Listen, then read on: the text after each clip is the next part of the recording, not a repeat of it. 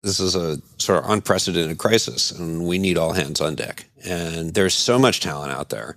The thing, though, that you do need when you have all hands on deck is, there's a guy who's really good at pulling up rigging, and that guy shouldn't insist on piloting the ship.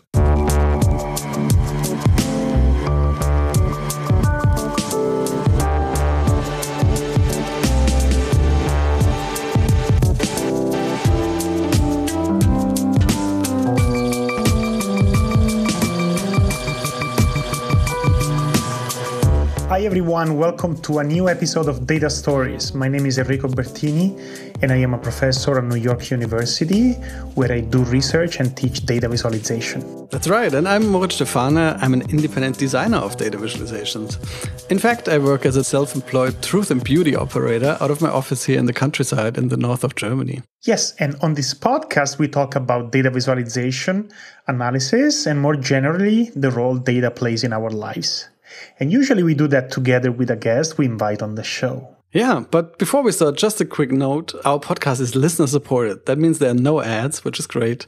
That also means if you do enjoy the show, you could consider supporting us. You can do that with either recurring payments on patreon.com/datastories, or you could also send us a one-time donation on paypal.me/datastories. Yes. So thanks all those of you who are already donating. And if you're listening to this show and you can't, that's totally fine too. Maybe you may want to send every once in a while a message on Twitter or any other social media about data stories, and that will be more than enough. So let's get started with the main topic today. So I guess you won't be surprised. I think we finally caved in. We are going to cover visualizing COVID-19. And I'm really excited to have probably the best person we could have on the show. We have Carl Bergström on the show. Hi, Carl. Hi, how you doing? Very good. So I'm very happy to have you here. And you are probably the person I've been following more closely during these crazy times. And you've done a lot of work. And I can say that you are both at the same time an expert in epidemiology and in data visualization. And maybe some of our listeners remember that you've been on our show already in the past to talk about bullshit, yes. Which is really important, right? Seems to be a lot of it going around right now. Data and bullshit, and there's no shortage of that right now. And you've been so helpful, basically tweeting new information every day and talking about how we should reason about data in these crazy times. So we normally ask our guests to briefly introduce themselves. Can you give us a very brief introduction, then we can dive right in? Sure. I'm Carl Bergström. I'm a professor in the Department of Biology at the University of Washington. And I've worked on all kinds of things over the years, but I spent a decade working on basically the epidemiology of emerging infectious diseases from about 2000 to about 2010. And my interest there actually pulled me into directions of network theory and maybe not an expert in data visualization, but at least an expert student or something like that, a passionate student of the field. And anyway, now that we have the current COVID-19 crisis, of course, I've, it's like riding a bike. You don't forget how to do this stuff. And I've, dove back in with all my time and energy working on trying to figure out what on earth are we going to do about the current situation, how we're going to get everybody back to work and play and all of that. Yeah, great. Okay, Carl, I think there are many iconic visualizations. I think me and Moritz, when we were preparing for the show, we were like, what should we talk about first? There's been so much going on. But I think probably the most iconic visual representation that we have seen from the very beginning is the famous flatten the curve. And apparently, even just this super simple graph, we could talk for hours just about what is accurate, not accurate there, what works, what doesn't work, and also the many different little variants that we have seen around. So what do you think about the flatten the curve visualization? So I became really excited about the flatten the curve visualization and wrote a thread that I think on Twitter, I don't know, a couple of months ago, more than that now probably, that really launched that into the popular consciousness, and soon we were seeing it everywhere. The reason I was excited about it was you have to kind of look back to where we were, what people were talking about at the time that this graphic started to take off. At the time, that we had this sense the top epidemiologists in the world had now, seen that, wow, we're going to be facing a global pandemic. WHO, I think, hadn't declared it one yet, but it was pretty clear with the spread in Iran and in Italy and other places that we weren't going to be able to control the pandemic, and that we were going to look at, at least without extraordinary measures, we were going to see a large fraction of the population getting infected. And so there was this notion that, well, maybe we should just get it over with as quickly as possible. We were still hoping that the case fatality rate was substantially lower than we think it is now. So we're still hoping it was 0.1% or lower. And so people were saying, let's just, why not just, I think Boris Johnson's phrase was "take it on the chin," right? And which he did. Which he did. So why not do that? And for those of us in the epidemiology community, we were seeing the dramatic need for intensive care for people that were infected with this, and we knew that we'd massively overshoot healthcare capacity if we let this thing continue to spread at a basic reproductive number R naught of 3 or something like that it was. And so there was this intense need to sort of shift the thinking in the discussion from just thinking about who was going to get infected to thinking about the timing, the relative timing of when they were going to get infected, and how that would affect healthcare capacity. And so I thought that as that started to take off, I thought, wow, this is an example of a very, very simple data visualization that is already changing minds. And I think there's the sort of the history of it was there was a visualization from a mid 2010s report that the CDC put out about planning for a future pandemic, and it's a visualization about the goals of community mitigation, and it shows a top peak without mitigation, and then it shows a much smaller, the lower curve with mitigation, and says, if it talks about how the goal is to delay the peak and to reduce the maximum demand on the healthcare capacity, and then it also mentions also reducing the total number of cases. And then there were other versions that were drawn, and the version that I saw that really I thought really clicked for people was a version that was put together by an epidemiology professor, Drew Harris, and that's the red and blue diagram that many people saw. And what happened in this diagram was he did one extremely simple thing that was missing in previous diagrams, and that was he added a dashed line for healthcare capacity.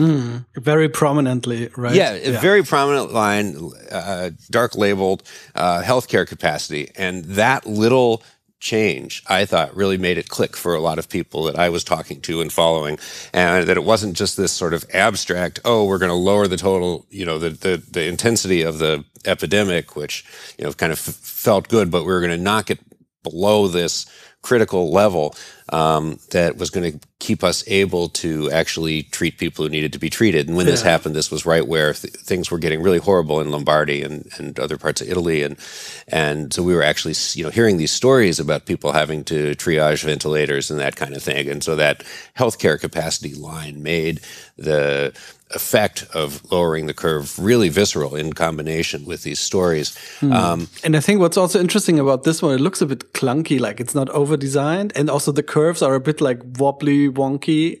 Right, for better or for worse. Actually helps with getting across it's just about a concept, because some other graphics looked so like they look perfect Gaussian curves and stylized and like fine fonts and nice soft colors that people took it maybe too literal. Exactly. And right. I think we may have made a mistake in some of the ones we developed of that. Yeah. So and we should come back to this because there's some other nice examples where people did a good job of really showing that it was just a concept. And I think actually that would have been a better way to go throughout. Something kind of interesting happened, though, is in between. I talked to Drew, and I believe he was inspired by a figure that Rosamund Pearce did for The Economist very early in the pandemic, which was essentially a redrawing of the original CDC diagram. But there's an interesting thing that happened as you went from the CDC diagram to the Rosamund Pearce diagram, which is that the CDC diagram has different areas under the two curves. So the curve, if you don't control the pandemic, has a large area, and then there's a much smaller area if you take the various control measures. Then as you go to Rosamund Pierce's diagram in The Economist, there may be a slight difference in the area. I haven't measured them, but the areas look almost exactly the same. Probably, and it's an interesting design question. And then if you go and you look at Drew Harris's version, which I believe was predominantly circulated on the internet, and that was the one that I wrote about and said, here's where somebody who understood a concept and understood a little bit of data visualization drew one line, namely the healthcare capacity line, and he's going to save thousands or more lives by drawing this one line and understanding his craft. Yeah. And I thought that was fascinating and interesting. But anyway, he carries over the issue where the two curves are of approximately the same size. That was a really interesting trade-off because it focuses your attention on just one aspect of the diagram, but then later downstream it created some confusion that we're actually still dealing with right now. It's still a talking point right now. People are saying, oh, well, mitigation doesn't reduce the total number of cases. And then they often point back to these diagrams. And then we have to say, yes, we've been saying for 2.5 months it does, and here's why, and and so on and so on. But there was an advantage to drawing that, to doing that, because what you want to try to do with, if you want to have one diagram, one point, then the CDC graph, though more accurate, tries to make multiple points with a single diagram. And what this is sort of saying is like, look, even if you don't reduce the total number of cases, it's still absolutely critical, the relative timing of those. Do they all happen at the same time, or are they spread out enough that we can handle them all? And so, there are valid reasons for doing that. It's just an interesting case. And I think with this whole diagram, we've seen this a lot. It's an interesting case of a lot of downstream consequences to something that we put into place and messaged early on to get one message across, and then is maybe taken too seriously later, and then comes back to create further communication challenges. Yeah, but that was so interesting to follow, and still to this day, I see some Twitter discussions where people refer to the graphic and point out individual aspects of some flattening the curve graphic they have seen, like areas being equal, or the maximum capacity just barely being reached, or just slightly overshooting there, that could be totally different depending on design choices, but are not really the main point, right? And so it's terribly hard to get something so conceptual on the right level of abstraction, apparently. That's right. I mean, I wanted to come up with a clean version that I thought that various media outlets could use, and so I worked with a designer, Esther Kim, who just wrote me and volunteered her services to do something like this. And we came up with a couple of versions, and we chose a sort of a very clean, professional looking aesthetic. And that one, and we released a couple of iterations of that, and we tried to get some of the things that we thought were wrong in previous versions right. So we had, the things we went through a lot of rounds of this, of course, but the things we talked about were, we wanted to have we wanted to make sure that the areas under the curve were visually different. Our second iteration of that was better than our first. We wanted to show that, you still might exceed healthcare capacity, that just simply, putting the mitigations into effect wasn't going to be a complete panacea. So we exceed healthcare capacity a little bit, even in the case where you've got mitigated. In later versions, we kind of tried to give a better sense of the sort of time dynamic flow by putting in an arrow to the progression of the curves and these kinds of things. In all of this, there was one big thing that got swept under the rug, and it's because we didn't know, I think, exactly what was going to happen with this pandemic. And that was the issue of, like, what were the approximate volumes under the curve? Are we talking about a situation where about 70% of the population gets infected? Or are we talking about a situation where, 3 or 4% of the population gets infected, either quickly followed by sort of rapid control, or more slowly followed by more gradual control? And that's also caused a lot of confusion in retrospect, because there's been all of this conversation about how flattening the curve is equivalent to herd immunity. And this is absolutely not what we had in mind.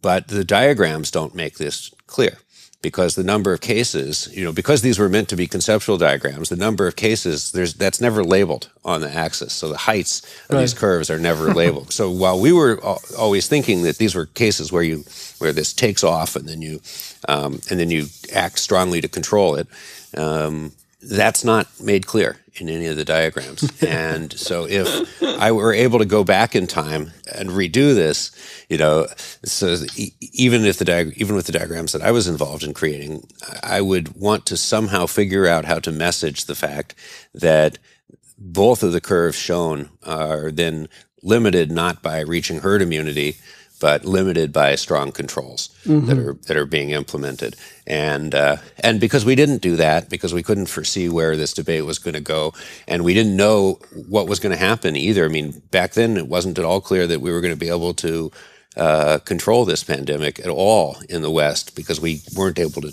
I knew we wouldn't be able to institute lockdown measures on the same scale as they had in Wuhan.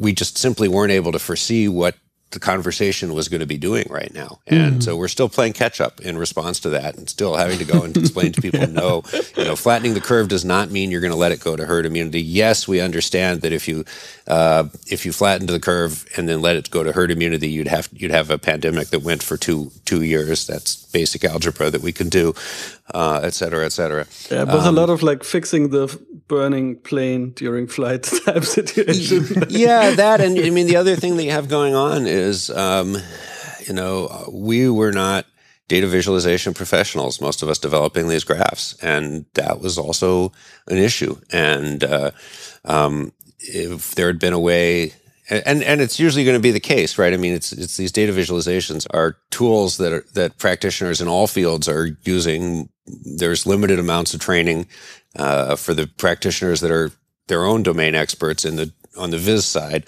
And so they're trying to communicate things as best as they can. Then that gets out there and takes off. And at that point, you can try to pull in designers like I did with Esther, but it's still, still this would have been a conversation that would have been, given most graphs aren't this important, but given the importance of this graph, it would have been something that if we could have, if we could have sat down and had a crack team of epidemiologists sitting down with a crack team of designers, we could have probably headed some of this stuff off. And then there's other stuff that we just never would have seen, and we'd still be playing catch up on. And that's just the nature of. And finding the right angle, understanding what exactly are the points you have to communicate now and get across, and what are the things people might misunderstand. It's also hard for professionals. So, these things are always easy in hindsight, but it's super hard Even to in do hindsight, in that moment. Yes, right, exactly. There's never been so much real-time testing of a visualization idea. Yeah. That is true. It's literally like you can publish and see what happens. And flatten the curve, there's 20 different designs, or more. And I find so fascinating to compare all these different design variations and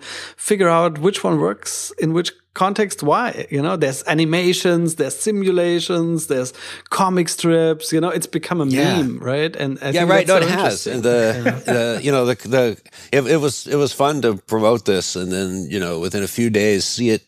The version I'd created or versions other people had created, you'd see them on great big screens behind politicians that were talking. And it's kind of wild. And it's become the sort of theme in March. We need to flatten the curve. Everybody referred to that. And that's an intrinsically graphic metaphor, right? A visual metaphor. Isn't it amazing? Yeah. It's really, that really was.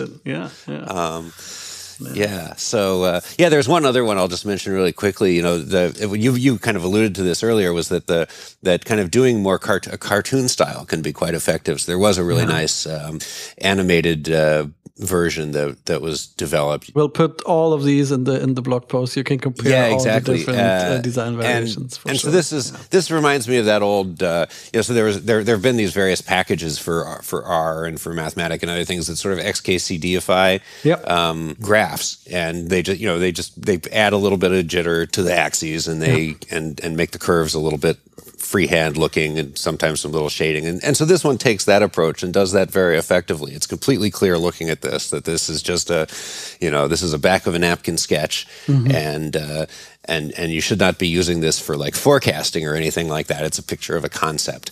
And I think that is more effective than the sharper versions that I developed at conveying that particular aspect. I mean, we wanted something that print and television and stuff could put up. And when we developed ours, the whole idea was, let's just put this out there under a Creative Commons license and make sure that every single blog, every single newspaper, every single news program that wants a copy of this can just take one. They don't have to have an internal designer do it. They can take one that's fairly well done. Yeah.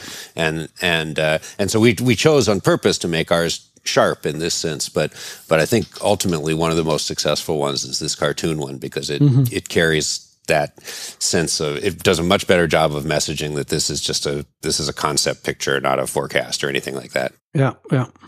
I totally agree, and that's so interesting to see. Yeah, I think the other thing that clicked for many people was from the Washington Post, the simulator they put out, because looking at curves is one thing, but understanding a bit the forces and the dynamics behind why certain like developments play out the way they do in a simulation, and they showed really well how moderate distancing, it's extensive distancing, no distancing at all, how that would lead to different types of curves as well, right? And there was a bit closer to actual outcomes and actual like data, and you would understand a bit better, this is why these curves look the way they do. And everybody became, had a crash course in epidemiology, of course. It's been amazing. For you, these things are clear, but we all had to catch up on very basic concepts. And visualization's the way to do that. There's another one that I saw that I really quite liked that Steve Goodrow, a colleague of mine, and his collaborators put together. It was in, I don't remember whether it was in the Post or the Times or one of these, but it's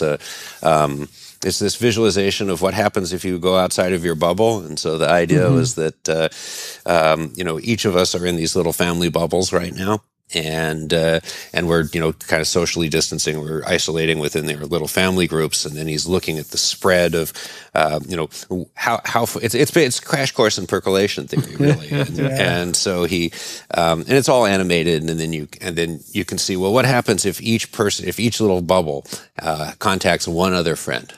Somewhere else. And then all of a sudden you start to connect a bigger giant component. What happens if each bubble connects only two friends? It's only two friends and everyone's social distancing. What could the problem possibly be? And then you see, boom, like, now all of a sudden you get this, complete giant component in the graph. And so I think a lot of these visualizations, I mean, good luck trying to explain percolation theory and the existence of a giant component and all that using the mathematics. But this one little picture just makes it so clear, and it's interactive, and you can play with it. And I think that's been tremendously effective at communicating.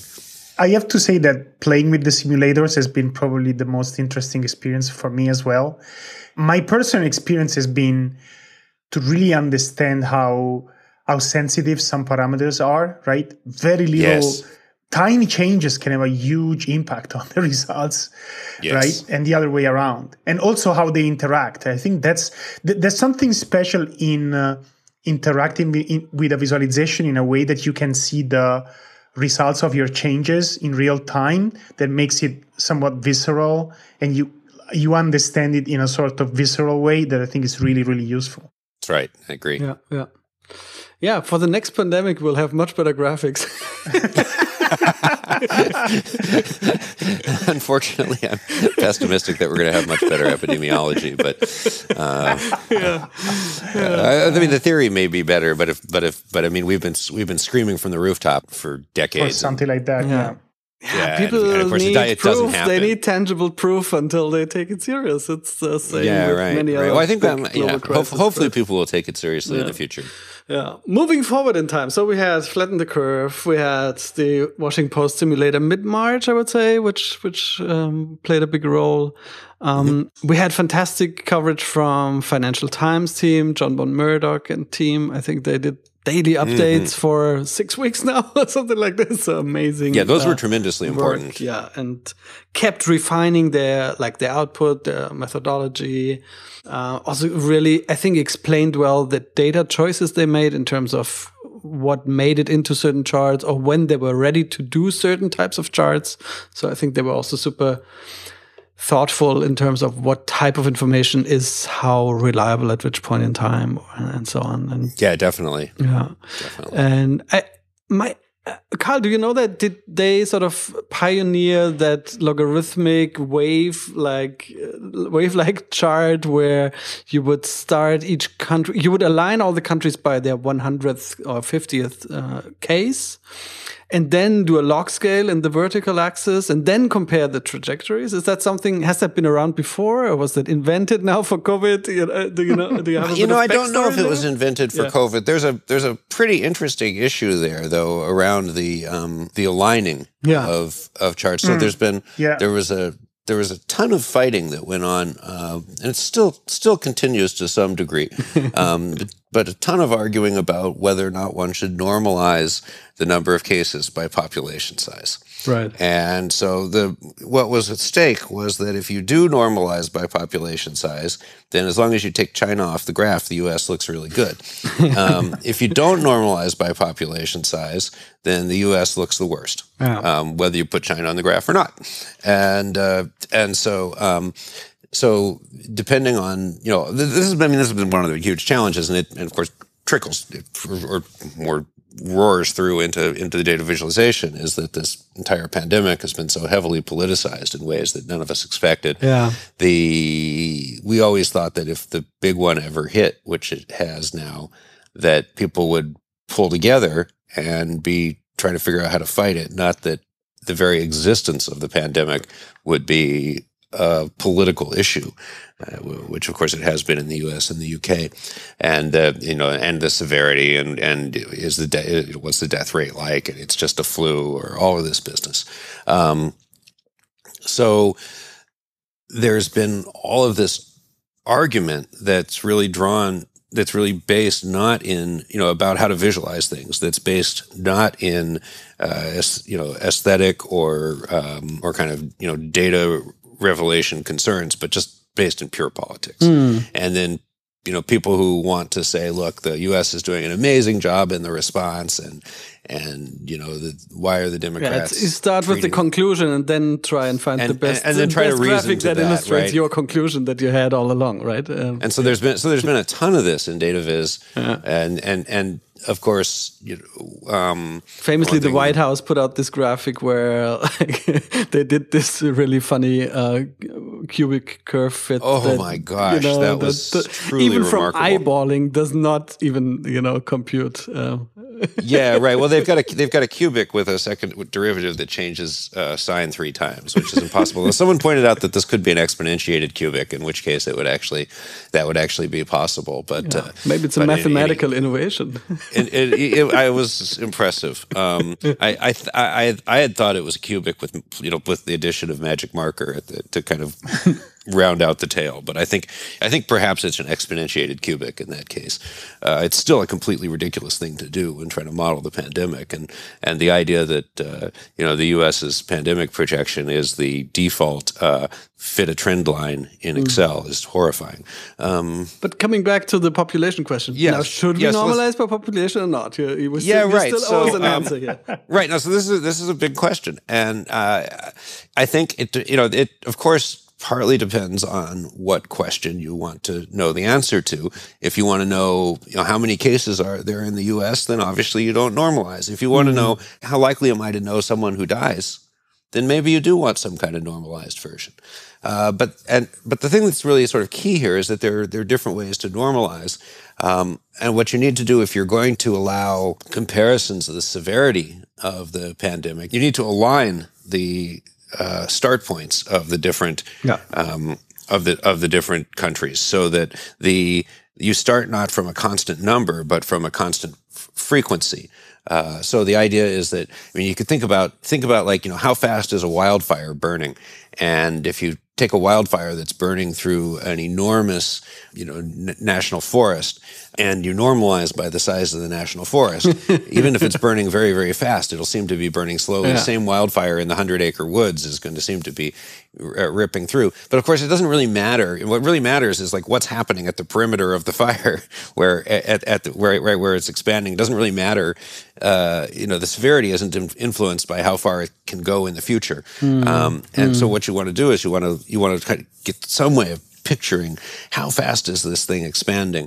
And so a way that you can do that is you can align these graphs. So it's perfectly fine to normalize, but if you do align them not at a fixed number of cases, because that's a non-normalized alignment, but align them at a fraction. Align them when one person in 10,000 is infected. Start there, or one person in 100,000, or whatever number you want to start at, one person in a million. And align them all at that point, and then you can get the so if you use a normalized graph, use a normalized alignment. If you use a non-normalized graph, use a non-normalized alignment, and that's a way to sort of get the best of both worlds, so that you can go ahead and do that normalization if you want it. If you do that, then you will no longer get this result where the United States seems to be much better than everyone else just because it's big. Right. Yeah. So many subtleties to really think of there, right? Carl, my intuition regarding normalization has been, and I'm wondering if I can check this with you live right now. My intuition was like, I kept thinking in terms of countries doesn't make much sense, because when I look at how cases spread out in a country, they tend to be you typically have something going on in a very small region, right? And very little going on in the rest. So one can claim that, of course, countries matter because they have different laws, different rules, different way they react. But on the other hand, I think it's also, correct me if I'm wrong, I think the virus doesn't care too much about borders, right? And it tends to spread in this kind of like strong, clustered way. It tends to be really strong in a small area and then much less in other areas, even if you are within a country. It's definitely true for Italy, for the US, and for other countries, I guess. I think that's exactly the right intuition. And I think that when you combine, because that is what the virus is doing, and your intuition is also right, that then, given that it's doing that, aggregating up to countries of very different sizes creates kind of misleading perspectives. So I worked with Ben Kerr, who's a professor in the Department of Biology here at the University of Washington, and he came up with a nice visualization that I can give you a link to a Twitter thread, where we show that we show a set of almost exactly what you just described, Enrico. We show a set of different kind of smaller outbreaks, each of which running essentially by itself within a larger country. And if you then plot these on one of these on one of these normalized graphs, and you don't align it properly, then you have this country where the epidemic is spreading. You have these different outbreaks in the country that are occurring at different times, and so then the country is doing better than any of its subregions. When you do this normalization, then once you align it correctly, then you see that they're all doing the same. But I think that's right, and that's what you've put your finger on is sort of the underlying biology of why this kind of alignment is necessary, and why kind of just taking the size of a country, most of which hasn't been hit yet, you can't just use that and divide something out and say this country is doing well. I mean, I think that's generally one thing that has been hard to grasp in the beginning, is that absolute numbers are much less important than velocity or like change rate, right? And that's exactly right. Yeah, took a while to wrap everybody's head around. Well, I mean, understanding exponentials is just really hard, right? I mean, it's like this is why in that famous old story where somebody wants a grain of rice on each square of the chessboard, right? This is why the king gets taken in. We're just really not good at thinking about that. And unfortunately, this is it's the same sort of thing. This is the exact same kind of exponential process. Yeah.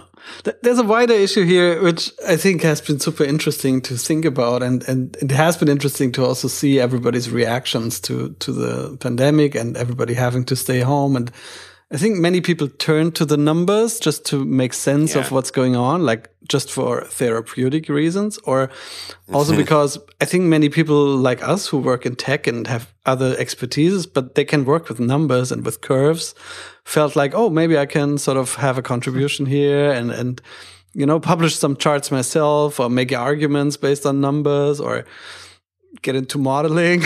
There were a few like medium thick pieces from definitely not epidemiologists who were explaining to epidemiologists what all the things they're getting wrong, apparently. So what has been your experience there? I mean, you've been in the middle of a few like Twitter fights about all these things. Like, right, are you going out of this like saying, oh, listen, folks, you should really just let the experts speak? Or do you think it's actually good that people start to work with the data, even if they make mistakes? Like, where do you land here? I think this is a sort of unprecedented crisis, and we need all hands on deck. And so there's so much talent out there. The thing, though, that you do need when you have all hands on deck is, there's a guy who's really good at pulling up rigging, and that guy shouldn't insist on piloting the ship. And that's indeed, come up and help raise the sails. But just because you once, I don't know, sailed a little dinghy doesn't mean you're ready to take over the wheel from the captain and that he's an idiot. So there's this balance of, so I think, having everybody working on this, having people coming up with clever ideas that are outside of the box, even the fact that people don't have epidemiological training can be a real asset. At times, because of course we have certain ways that we've been taught to think about things, and they leave us with some blind spots. So all of that's been very, very powerful, to have people that are not coming from within that community come and say, look, I want to help. And then there's just right and wrong ways to do it. So of course you always have these bad actors that have essentially political motivations. They've already decided the conclusion, and they're just going to put together whatever story they can and say, oh, epidemiologists are stupid. They don't realize that there's exponential growth or something, just complete non-starter. You see an awful lot of that.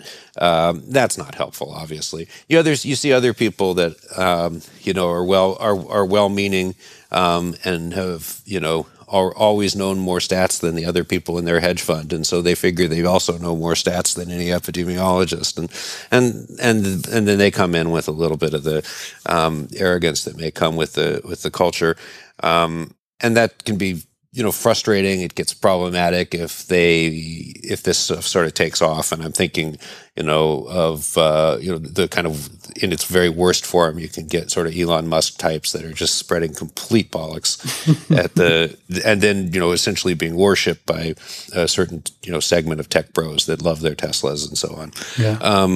Also in Germany, like last 2 weeks, the big conspiracy theories really like kicked in, and like so okay, there's been all of that, but then on the other hand, so there's all these people that are not really epidemiologists. There's this group led by Uri Alon, a very good systems biologist in Israel, that came up with some really creative outside of the box ways to sort of start to get people back to school. I've kind of gone back and forth with them about some iterations of their ideas. One of them, I think, is just extremely clever, and I'd never heard from an epidemiologist. And it's like, well, look, this disease, it takes about 5 days before from when you get it to when you become transmissible. And sometime around then, usually a couple of days after that, you start to show symptoms. So let's stagger the weeks that the kids are at school. So let's have kids at school, split the kids in half, have half the kids at school 1 week. Any kid that gets infected that week will show symptoms and become transmissible in the second week when they're at home, and just stagger back and forth like that. And that way you'll never have some kid getting it at school and then going all the way through to being transmissible at school, because by the time they're back at school again, they will have either gone through the course of the disease, or they will have sort of shown the symptoms, and you'll be able to keep them home. So this was just this creative idea that I'd never, they started out with other ideas that I didn't think worked as well, and then they came to this one, and so that's a perfectly good idea of, good example of really smart people coming in and doing that. On the directly visualization side, I worked with a guy named David Yu, who's a hockey analyst, and he had been looking at the IHME model, which maybe we can talk about a little bit. One of the models that was used really heavily in kind of planning the U.S. response, and rather than trying to do his own forecasting, he just wanted to understand what this model was doing. And he reached out to me and said, "Hey, I've been watching this model, and it seems to be doing these weird things. Do you understand what it's doing?" And I said, "No, I don't really understand." And then what he'd been doing was keeping logs of what that model's predictions were every day, given the data that it had at the time. Instead of just giving, they were updating every few days. And so all I was ever seeing was their instantaneous snapshot. He was keeping their whole record of what data it had, and then what predictions it made given those data, and then how those predictions changed given the new data. And it was a really nice bit of model forensics, if you will. And so he's put together a really good website now that automates all of this, called covid-projections.com, that lets you go and actually look how various models are performing over time and how they're updating, and gives you a much deeper understanding of what these forecasting models are doing. And it's really just because he was able to do a great job of wrangling the data from all of this, do some I thought quite nice visualization, and provide insights so that now all the professional epidemiologists that I know who are trying to understand all these models and predictions and what to go with are working based on his contributions. So I think there's a lot of room for people to come in and make really useful contributions. And, this may be a little bit of, credentialism or something on my part. I personally think it works better if people come and do that, if they then reach out to epidemiologists and say, "Hey, this is what I'm thinking. Am I missing anything here?" et cetera. And the alternative, of course, is get yourself a Medium account and write about how all epidemiologists are stupid and we should defund the field. But anyway, that's plenty of both to go around. Yeah, I was personally a little taken aback there have been a few articles out there where I call it the shut the fuck up movement, where the whole argument was you shouldn't even attempt to publish anything, which I find it a little extreme, honestly. Yeah, no, I think that is a mistake. I mean, I think it's obviously it is a all hands on deck situation. And within the epidemiology community, we're struggling with, first of all, having anybody care about what we do here, because it's, usually what we've been doing for a long time has been dealing with problems that people care about a lot, but they're somewhere else. But now sort of every person in the United States or in the UK or wherever it is, this has completely turned all of our lives upside down. So everybody cares all the time. And so we're dealing with that. And then we're also dealing with the fact that this all has been so heavily politicized.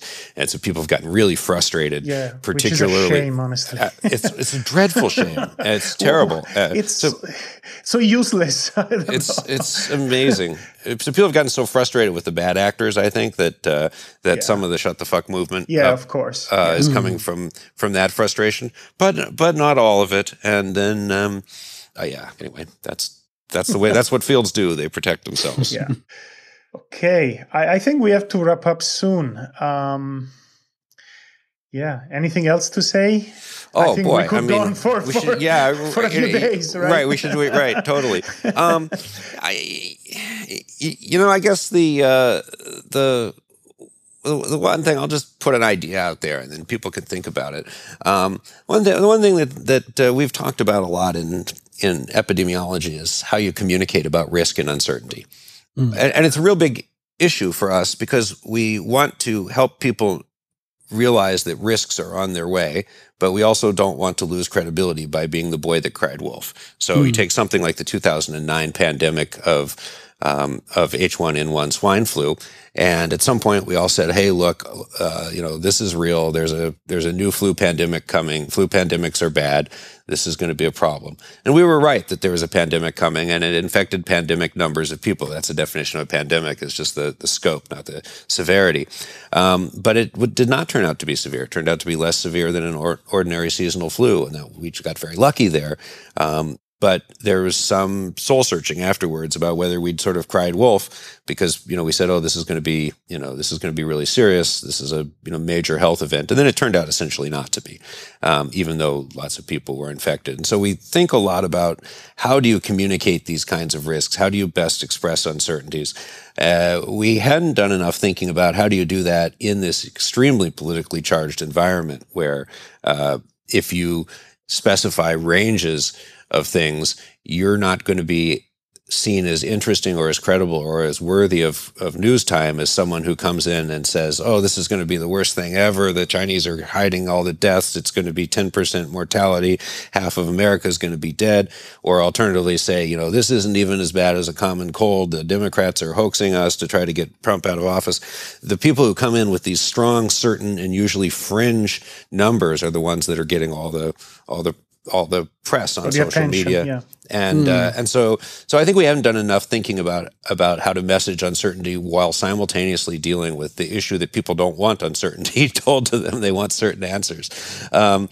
So there've just been a lot of issues about how do you talk about uncertainty and how do you show uncertainty? How do you visualize uncertainty in graphs? And so, you know, when we look at the forecasting sites, for example, they all have different ways of trying to show cones of uncertainty into the future.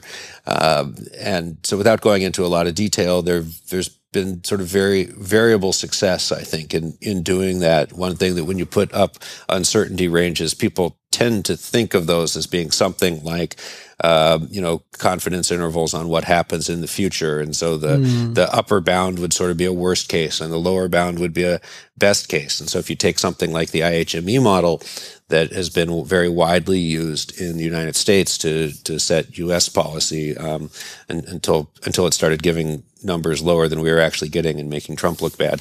They used their uncertainty ranges for something different. They were kind of a technical uncertainty range for a curve fit that they were making that had some very strange properties that, you know, instead of having a cone of uncertainty that expands out in time the way a hurricane trajectory does, they have this cone of uncertainty that actually shrinks towards zero because they're fitting the curve to a case where this has completely gone away at some time in the future. And so you have these backwards cones of uncertainty that people didn't really know how to interpret, quite understandably, because we're not used to seeing such things. And so I think if it would have been very good to think through more carefully the impact that our visualizations have on the way that people interpret the uncertainty that we're facing. So, I mean, early on, for example, there were in Washington State, there were going to be no deaths today with 95% probability under this model. Well, that's not the case anymore, right? And indeed, 70% of the time, the actual number of deaths is laid outside of the 95% uncertainty range for the IHME model. So it wasn't really a confidence interval. So what that just simply drawing these pictures out, once you are dealing with something that has such enormous policy implications, actually shapes the way that people make life or death decisions about things. And so after this is all over, we can go back and think more about how do we use the grammar of visualization to convey messages about uncertainty, which I know is a big area in visualization and one that I don't know a lot about, but it's something that we definitely need to figure out how to keep moving forward with. Yeah, the good news is that there are some really good researchers out there who are working exactly in this area. Right. So, I've seen some of that, but I'm so far from an expert, and it's, you know, when things slow down, I need to learn more about that. Yeah, perfect. Well, again, we could go on forever, but for sure. Yeah. Carl, thanks for coming on the show. Thanks for explaining all these things, but especially thanks for being such an active and great voice on Twitter, social media, and other sources. It's been, at least I have to say personally, it's been really useful being able to get information from you. Oh, I'm really glad to hear that. Yeah, thanks for having me on. It's great to talk to you guys again. And you're right. I mean, this topic, like, there are so many amazing, you know, theses or whatever to be written from this. I think there's a book in the flatten the curve part, and there's a very good thesis in every other topic we've discussed. Yeah. Lots of opportunities to learn for everybody, I think, in these extreme situations. Yeah, I have to say it's very humbling. I honestly, I'm no longer certain on any of anything. Yeah, I think,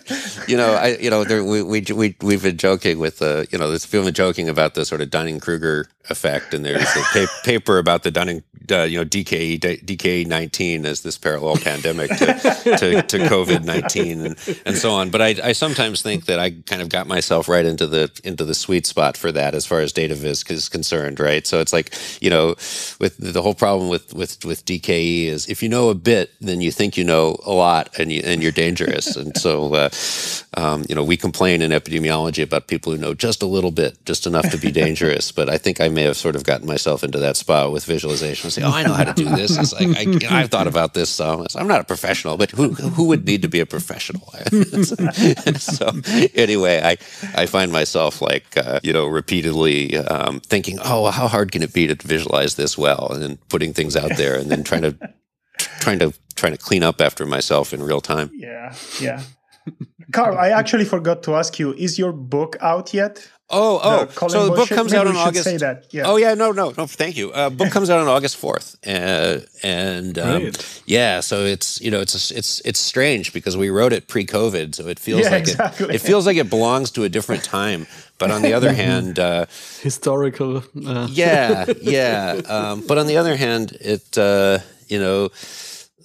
one of the things the book says is that if people don't understand data visualization and don't understand how to think about numbers, then we're headed toward a major crisis. So I guess it's I guess it's nowcasting or something. But okay, thanks so much. Great, guys. Carl. Thank you so much. Good to talk to you, and I'll catch up soon. Take care. Yeah, perfect. Thanks. Bye. Thank you. Bye. Bye.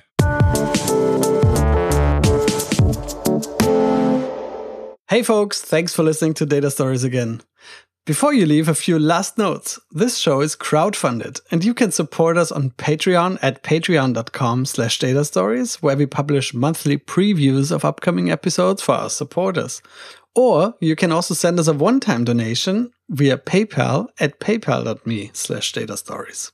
Or as a free way to support the show, if you can spend a couple of minutes rating us on iTunes, that would be very helpful as well.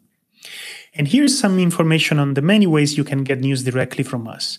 We are on Twitter, Facebook, and Instagram, so follow us there for the latest updates.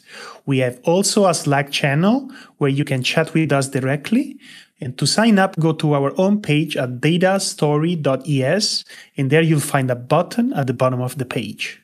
And there you can also subscribe to our email newsletter if you want to get news directly into your inbox and be notified whenever we publish a new episode. That's right, and we love to get in touch with our listeners, so let us know if you want to suggest a way to improve the show, or know any amazing people you want us to invite, or even have any project you want us to talk about. Yeah, absolutely. Don't hesitate to get in touch.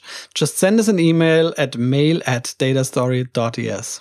That's all for now. See you next time, and thanks for listening to Data Stories.